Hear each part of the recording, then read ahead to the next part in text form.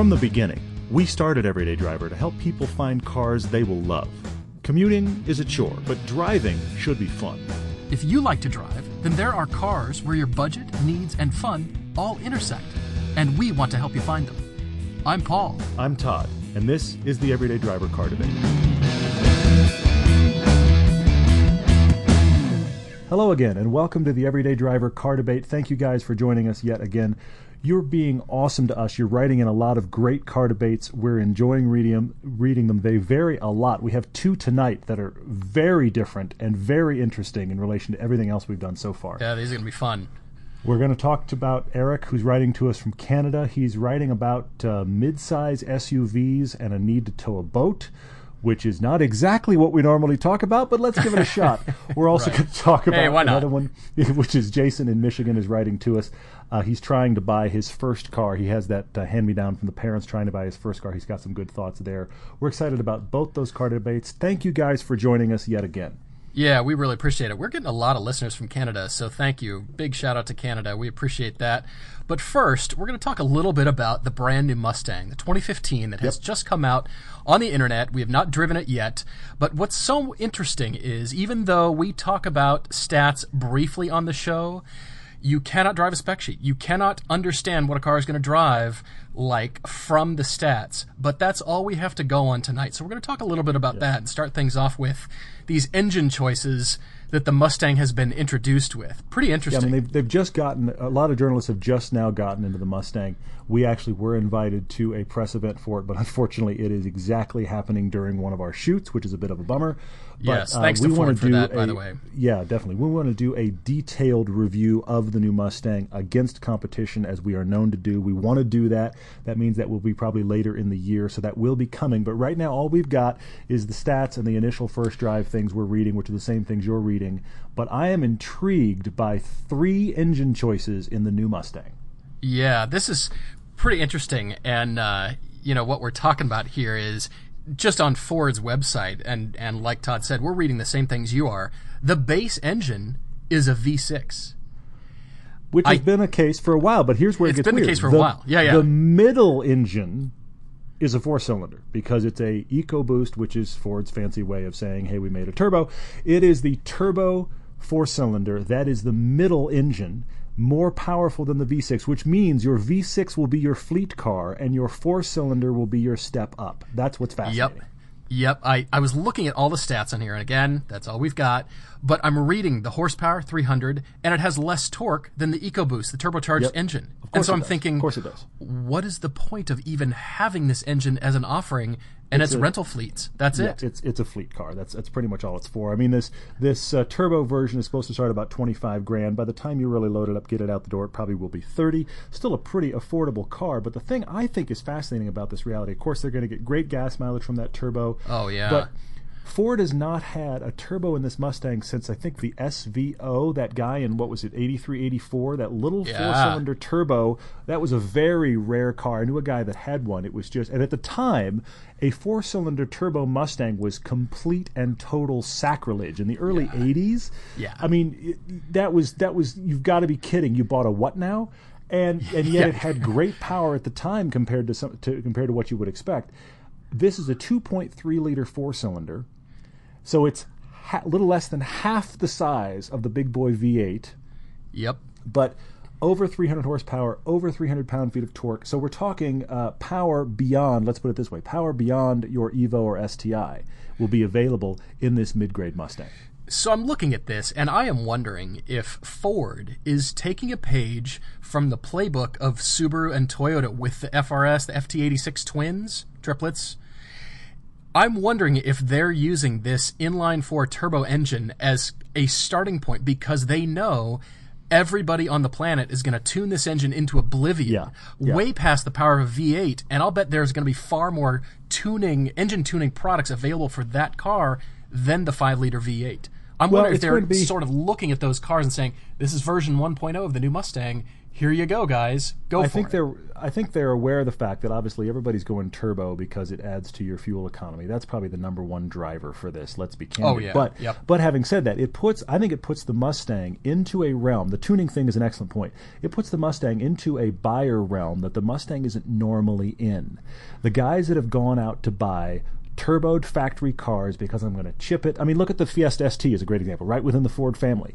You're buying a turbo factory car because you're going to chip it, you're going to put an exhaust in it, you're going to have 150, 200 more horsepower than you got from the factory. That's never been the Mustang unless you want to pay a ton of money to put in the turbo plumbing. This is going to come with the turbo plumbing, and you're going to have those guys, just like you do with Evos and STIs, you're going to have those guys going to be like, I got a 600 horsepower Mustang turbo, man. That's going to happen here. You know it is. It is. Mustangs have never really been in that kind of part of the market. I think this makes a big splash in that part of the market. I think it's a brilliant move, actually, and both Todd and I have been impressed lately with just about every Ford product we've driven. We've been impressed with all these cars, and noting that a lot of the Focus ST, the Fiesta ST, they've been getting tuned by these companies and just increasing the enjoyment factor. But we're impressed with them straight out of the box, right off the showroom floor. So we're very curious to drive this. We'd like to drive both variants, that inline 4 and the V8, and really see the differences. But I'm impressed with what Ford is doing across the board, and I hope it continues for this car. I really do. Yeah, I'm excited about the V8 because, of course, Mustang V8, you're going to want that. And the people that have typically bought that Mustang V8, I don't think any of those folks, that's the thing, I think it's a new buyer's discussion, because I don't think any of the people that have traditionally bought the Mustang GT 5-liter V8 are going to go, what about the 4-cylinder? I can't imagine those folks are going to go that way. But I think people that have not bought a Mustang before or thought about, I don't want the V8 and the V6 doesn't interest me, I think those folks are going to go for the 4. I think it's interesting for the 4. The only thing about it, I think, is a little bit of a, that's too bad, is the weight. This is a 3,500-pound car. Now, that's the same as the Evo. That's the same as the Evo. This is not, unheard of to be a 3,500-pound sports car. But, I mean, that's better part of 1,000 pounds more than the FRS BRZ. So, not that's just the significantly weight. Heavier. Not just the weight. And I am looking at the photos of this car, and the longer I look at it, the more I like it. And I have seen it in person a couple of times at various auto shows. Yeah. But not just the weight, but the size. And I know we're America and we've got plenty of space and all that stuff, but I keep looking at the car and just thinking, it just doesn't need to be that big. Like the Camaro. If they just had tucked the things a little bit more, scaled it down to 98% of what it is, I think I'd like it even more.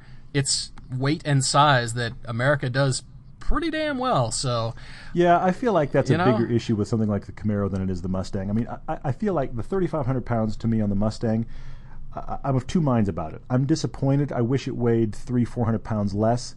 But a modern car with modern safety equipment and all of the modern stuff we require to have in our cars with the Bluetooth and the heated and cooled seats and the this is heated and that's cooled and everything it does, 3,500 is not that surprising. I just, as a guy that likes small, light cars, go, oh, well, that's kind of a bummer. But this 4-cylinder turbo engine, I want to drive that car, and I think that's going to open up the Mustang to people that have never bought a Mustang before. It's interesting. We're looking forward to driving it, looking forward to sharing that review with you, but we should move on, keep rocking towards the first car debate for Eric up in Canada. And really appreciate you writing in, Eric. You said you're 19, living up in Saskatchewan, and really understanding and wanting that driving enthusiast a lot more. However, the twist in here... Yeah, it's a twist, all right. ...is something Todd and I have not tackled before, and that is you might be buying a boat, and therefore you need towing capacity.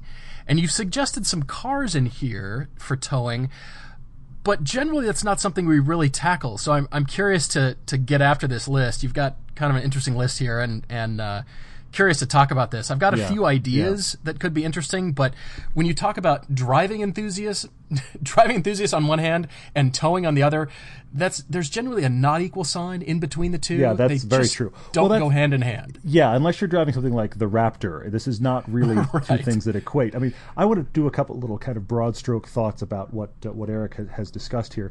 I mean, most of the things you recommended for yourself, Eric, you've said these are the things I'm looking at. They're all in that small SUV, 5-seat CUV range. That part of the market is exploding right now. Every manufacturer manufacturer has one of those or two.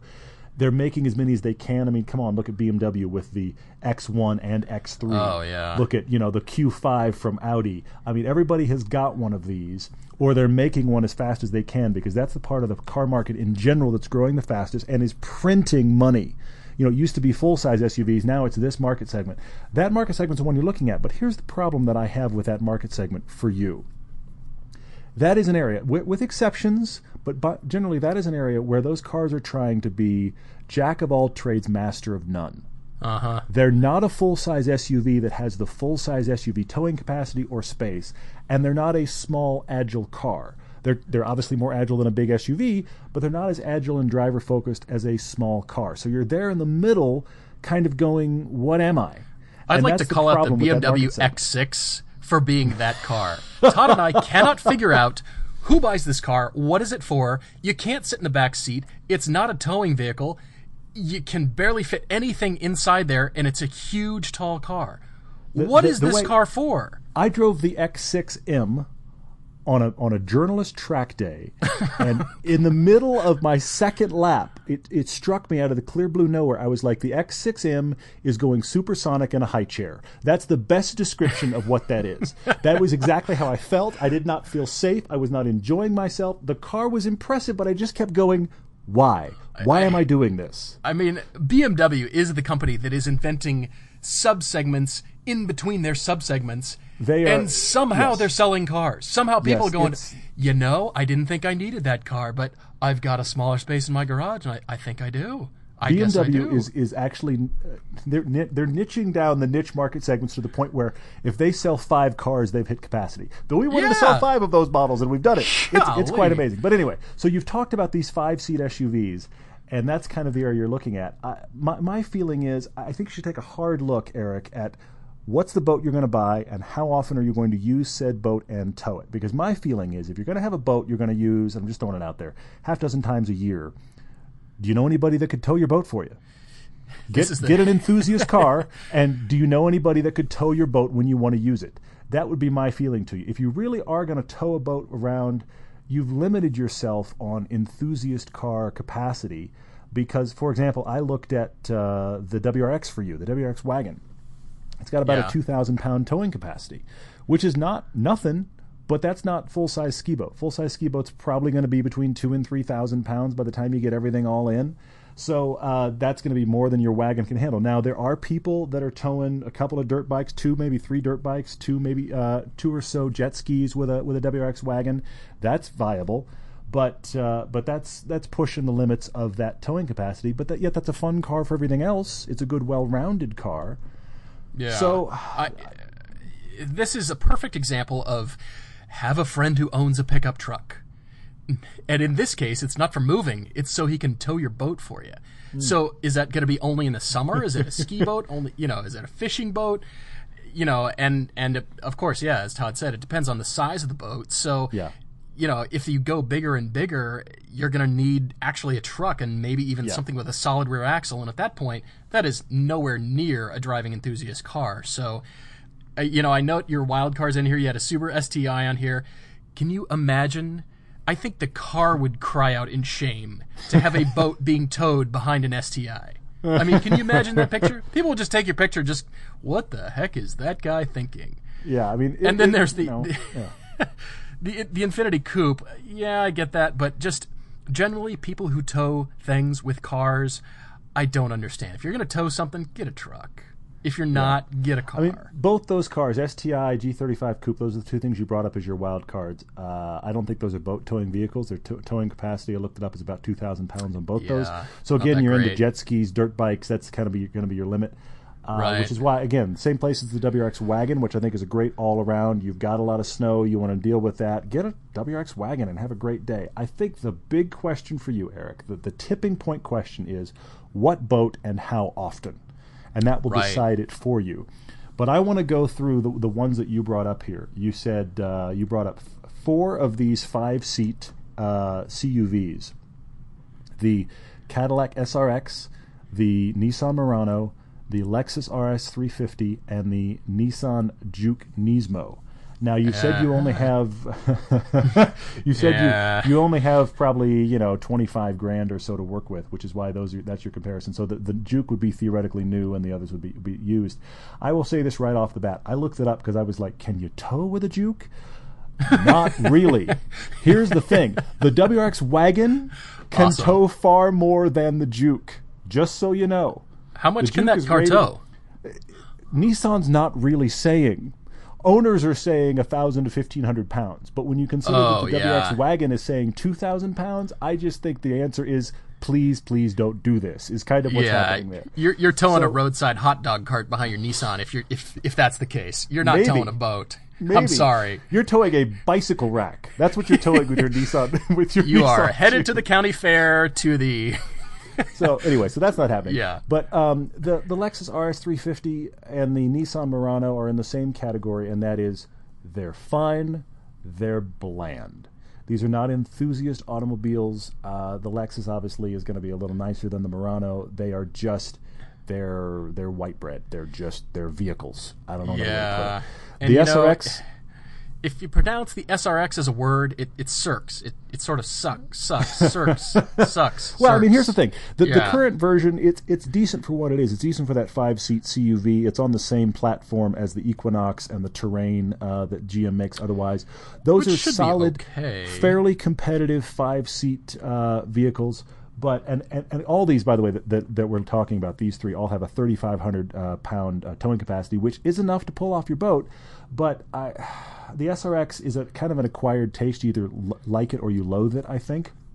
It's a decent car in this area, but again, not an enthusiast car. So I don't know if we're ducking the question, but I feel like the bigger point here, Eric, is the boat towing. And I think if you really are going to get a boat and really going to tow it a lot, you have to die to the enthusiast thing. If you can not tow it often and get a friend to tow it, then I think there's a lot of interesting options, and I would start right away with the WRX. Eric, I definitely agree with Todd here. The ideas that I came up with on this list here, none of them are really enthusiast driving cars, but they respect the other two requirements that you put in here. Yes, you get a lot of snow, so four-wheel drive is preferred, and the boat towing thing. But Todd and I have also discussed about buying a car and saying, well, I might go to Home Depot a lot, or I might, just have a few errands once or twice per year, and buying a car for those errands really isn't relevant.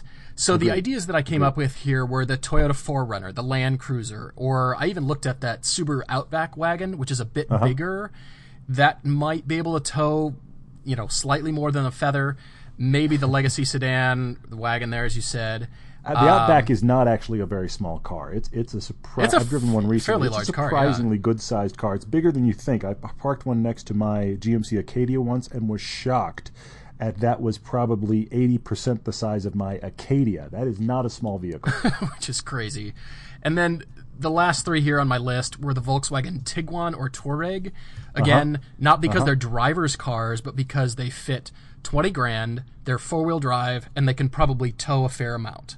Yep. And they're definitely in that 5-seat kind of thing. So again, you can see, and then finally here, the Mercedes ML as a wild card. But again, none of these vehicles are things we'd recommend to performance driving, having a lot of fun, but they do check your other boxes. So maybe that might work for you, but in general, you're going to have to decide. At this point, no car manufacturer has invented the car that you can hoon through a canyon road and have a lot of fun, and by the way, it can tow your houseboat. So and I think just hasn't been invented yet. I mean, look, I hate to throw this out there because it's really not relevant for your money, but just speaking off your last point, Paul, I think the Macan might, but it's a $60,000 Porsche. Yeah, the Macan might. You're right. I don't know what its towing capacity is. I actually just looked up the Outback. The Outback towing capacity is 3,000 pounds, so you could get into an Outback and probably tow a boat. But I'm very curious. Our friend Google is going to see if it can help me with the Macan towing capacity. I'm very curious to see what they claim. Interesting. But it can't be a ton.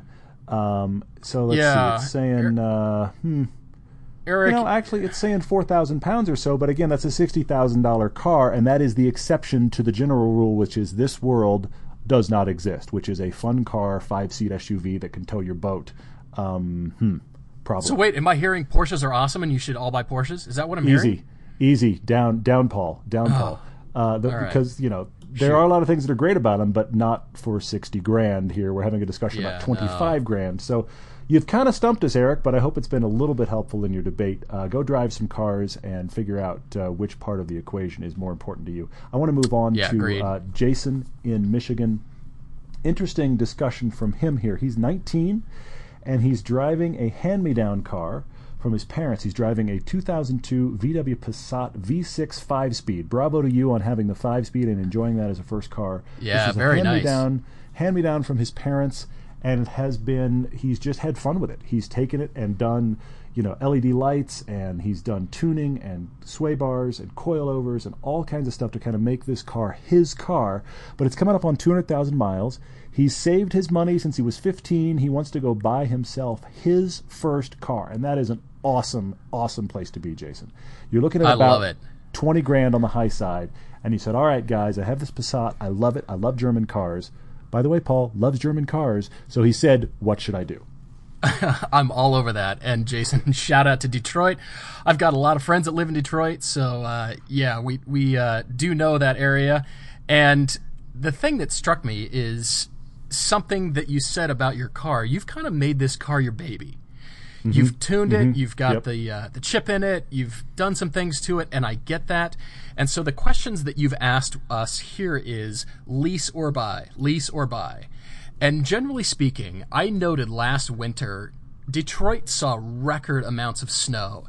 And in the aftermath, there were potholes the size of swimming pools in the roads. I mean, the streets are awful to begin with. We know this, and they got even worse. Yeah. So, you got to have either front-wheel drive or probably all-wheel drive. I love that you love German cars, and I love the fact that no longer is it required in Detroit to drive an American car. Subaru's headquarters are there. Audi's headquarters are there. It doesn't matter if you're a Ford guy and you work for GM anymore. Your car isn't going to get keyed in the parking lot any longer. I mean, there's car enthusiasts who work for General Motors, and they're totally Mustang guys. So that era is kind of over, and so therefore driving a German car in Detroit is not a big deal anymore. It's fine, which I love. So I'm going to come over to, first of all, buy or lease. And based on your requirements, based on your price, which is about $15,000 to $20,000, I'm going to recommend buying to you, not leasing, because of the amount of mileage. Because of the amount of mileage you put on a year, the amount of money you're going to be paying for a high mileage lease is going to make your ears water. It's going to be really Your ears are watering. That is not just your eyes, ladies and gentlemen. Your ears are now watering. This is a problem. Yeah. So I'm thinking buying for you, again, because you like to do stuff to it. It seems like you want to tune it up a little bit, personalize it. This is going to be your baby again. And so that's why I'm thinking buy. If you're leasing, you're going to be handcuffed. You're going to have to go newer, and you're going to be handcuffed as far as what you can do to it. Yeah, and you're never going to get your money back out. You're going to take those parts off and go, all right, I got to sell them or something. Well, and I don't think at his budget level of 15 to 20 grand, I don't think there's going to be a good lease option that he's going to be happy with, that he's going to be happy with the car that he got. Whereas if you go used, you're going to have a much larger just array of cars that you can make available. But I want to speak to you, Jason, about where you are in I know this sounds very parenting of me, but I don't mean it that way. Where you are in life right now, and that is 19, about to buy the first car that you have earned the money for. I want to make just a couple blanket statements about that before we dive in further, and that is this. I think you should go drive some things that aren't necessarily a match for you, because I want to get you out of your Passat into some things that are totally different, just from a life experience thing real quickly. And the two that I think you need to go drive either an FRS or a BRZ. I'm not saying buy one. I don't think it's a match for you. You want all-wheel drive or front-wheel drive. You want to deal with snow. I get it. I don't think it's a match for you. But go see if you can get a good distance drive in that car to feel the dynamics of a well-balanced, low center of gravity rear-wheel drive car. And then do the same thing with the Fiesta ST. Drive both those cars just to come away with that life experience as a driver, and then go shop what's right for you. Because I think it's going to shift your awareness a little bit. I don't think those cars are necessarily a match, but I think it's going to shift your awareness enough that you can go into recommendations with that in your back pocket, as Paul likes to say, and I think it'll be helpful to you. I like that idea a lot, just from the experience alone. And that's what we love, is the amount of cars that Todd and I have driven. We can think back and go, oh yeah, we've got that experience, and then therefore, trying to find the right match. I think Todd's absolutely spot on for the driving experience. I came away with my list here and recommendations for you. Okay. I'm going to stay German, and I'm going to stay Volkswagen because we know you like them already, and you know you kind of want to tune them. And so I initially thought diesel.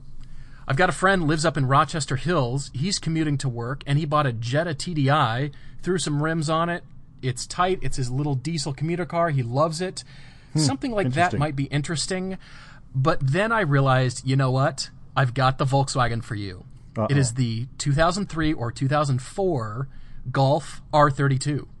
Now, I realize that's a 10-year-old car at this point, but it checks most of the boxes.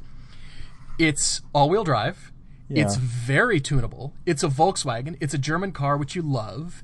And clearly you're not afraid of the high mileage. And I found something with about 60,000 miles on the odometer for about $20,000.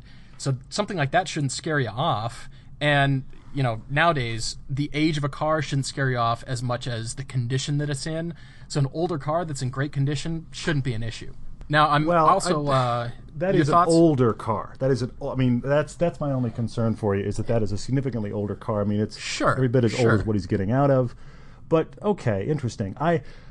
Because you like VWs, Jason, and because you are willing to go high mileage with your VW, I mean, come on, almost 200,000 miles in your current one, right. I stayed GTI for you. You're willing to go front-wheel drive. I think you could go a Mark 6 GTI for your money, put an APR chip in it.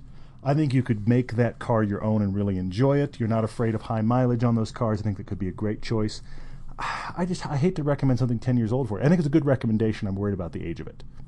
Yeah, that is the issue. And so I thought, all right, well, what could you get newer? And I settled upon the Mazda Speed 3, either generation, either the first gen, or if you can find one for $20,000 as the second generation. That's a lot of fun, a lot of power, front wheel drive, very tunable, great on gas for commuting, and yeah, as a driver's car, that thing's a hoot. That was on my list as well. I mean, the Mazda Speed 3 and also the Focus ST. Those are the larger guys, the GTI-sized guys. That's why I said go drive the Fiesta ST to experience it. I don't know that it's a match for you. Step up into the bigger boys of the Speed 3 and the Focus. But coming out of having at least experienced the Fiesta, I think you'll have a good frame of reference on the Speed 3 and the ST. Try not to get a beat-down one, but I think you could... The Mazda Speed 3 or the Focus ST, I think, could be really good, genuine, non-German, non-Volkswagen products to consider. They are hot. They do have torque steer. These are the realities of those cars, but they are very fun.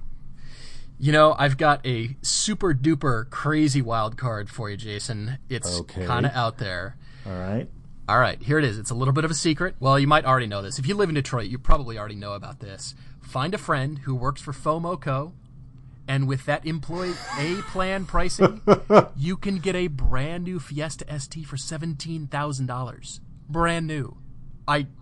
That floors me. But again, you got to have a good close friend who, loves you and would do that for you. But if you can find something like that, hello, Fiesta ST for $17,000. Sure, I hear you on that. I don't know that that's going to be the direct match. I mean, the problem I think with the Fiesta ST is the same problem I have with another one of my recommendations, which is the WRX. I feel like we come back to those maybe even too often, but they are great cars for the money. But here's the thing: you've fallen in love with German cars, and those have a certain level of just interior enjoyment and build quality feel that when you get the Fiesta ST, it may be 10 years plus newer than your current car. I still think you're kind of going to go, really? Sure. Interior-wise, which is a bit of a disappointment. And I think you're going to feel the same way about the WRX, even though the WRX would be an incredibly fun car for you. I think that's kind of spoiled you to the German feel, and that may be a hurdle for you to some degree. Another thing you mentioned here was you were curious about the S4, the A4, and the CC. The CC is your car in a better body style. Maybe that's for you. It's not really. I wouldn't think of it as an enthusiast car necessarily. The A4 is it's a very nice car, but if you get a base one, which might be what you can afford, then it's probably not a huge performance car either. Though that all-wheel drive system is great, I will give you that. Yeah, the S4. The S4, you've got to go 7 to 10 years old to maybe find one for your price point. At that point, I just wouldn't buy that car that old. Sure. And, I hate to say this, but a lot of people in Detroit do this. A lot of car guys, they've got their fun car that only makes its appearance during the summer months when there's no snow, and then they've got their beater for the rest of the time for commuting, for driving in the snow, and salt is a big issue. And I was going to say... That's a question. What? Interesting. I'm wondering, is this what you were going to say? What's happening to the Passat? Can you keep it? Can you keep that and make that your winter car and go spend your money on a little bit more fun-focused car that, let's say you drive the Passat 3-4 months out of the year and the other car can make its appearance. If the Passat's not going anywhere, or if you're going to make $2,000 on it, then hang on to it and make that your beater car, actually, and go buy something you could have a little more fun in. Maybe that, I'm just thinking out loud, this just now struck me. I don't know if that's where you were going, but that you could work that way. I guess not, but I guess the only question is if you need to sell that car to get the money to pay for the new one, that could be a problem. If you can keep the Passat and turn that into your beater car, then find a fun car for a lot less money. And now, who knows? Suddenly you're introducing the two-car equation. But what I was originally going to say was I went German because in Germany they also salt the roads there, and they're required to have at least a 10-year corrosion warranty on those cars for German roads, and that's why they hold up so great in places like Detroit. So that is a consideration, because a couple-year-old car that doesn't have that, you can find rust on that right away.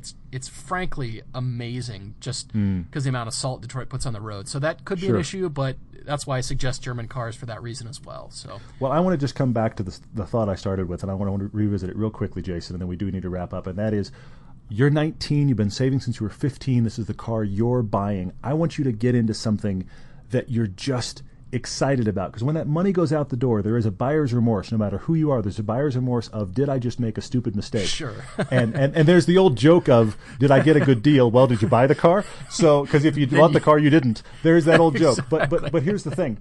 I want you to get something that just, when you walk away from it in the parking lot, or when you walk up to it to get in it, you're just like, that is my car. I paid for that car. I don't want you to be like, I can't believe I ended up with this. So really, that's why I'm saying drive the FRS and the ST and the stuff to just give you frame of reference. And then genuinely, man, especially if you can keep that Passat, buy something that just makes you laugh, makes you enjoy being in it. We're all about that. That's a great idea. Well, we should wrap up. Eric, Jason, thank you so much for writing in. And to all of you listening, you can write to us at, everydaydrivertv@gmail.com. Yep, definitely. And you can find us on Facebook as well to write in. So please do. We're looking for as much information as you're willing to share about your price range, what you're going to use the car for, what things have you already driven, because you can hear Todd and I recommending go drive other stuff first so you might know better. You're a better informed driver. And we will again revisit the thought about search outside of your city and outside of your area for good deals. Find a car in Florida and drive it back. You know it's going to be top condition, never seen salt or snow, whatever. So write to us. Please let us know what you're shopping for. We're here to help you buy a new car. And what's also cool is that some of you are starting to write back with your responses. We've covered you on the podcast. You're starting to write back with your responses and how you're narrowing cars down. As we get a compilation of people that have bought certain cars, I actually want to revisit that and go, hey, this person from this podcast bought this car, because we want to share that experience with you guys as well. So keep telling us not only about the cars you're searching for now, but if you land on something, we want to hear those stories too. We want to share those. You can find us anywhere you're looking. We're on Facebook. We're on Twitter. We have our own website. All of those are Everyday Driver. That's the key element. So you can definitely find us. We do have articles on our everydaydriver.com website. I admit we don't update it often, but heck, there was one with the new GTR Evo piece. There are written articles up there. We'd love for you to be reading those. Please share our work, especially our videos and this podcast. You guys are doing awesome at that. Thank you for engaging with us. Thank you so much. Be sure to go watch that GTR piece, and when you do, turn off your ad blockers, please. And one last thing, you can find us on patreon.com if you're interested in helping us out, helping us make videos faster, patreon.com/everydaydriver, and check that out. There's some options on there if you'd like to help us out. We would welcome that. Thank you so much for listening. Looking forward to seeing you next week. Thank you. See you soon, guys. Thanks.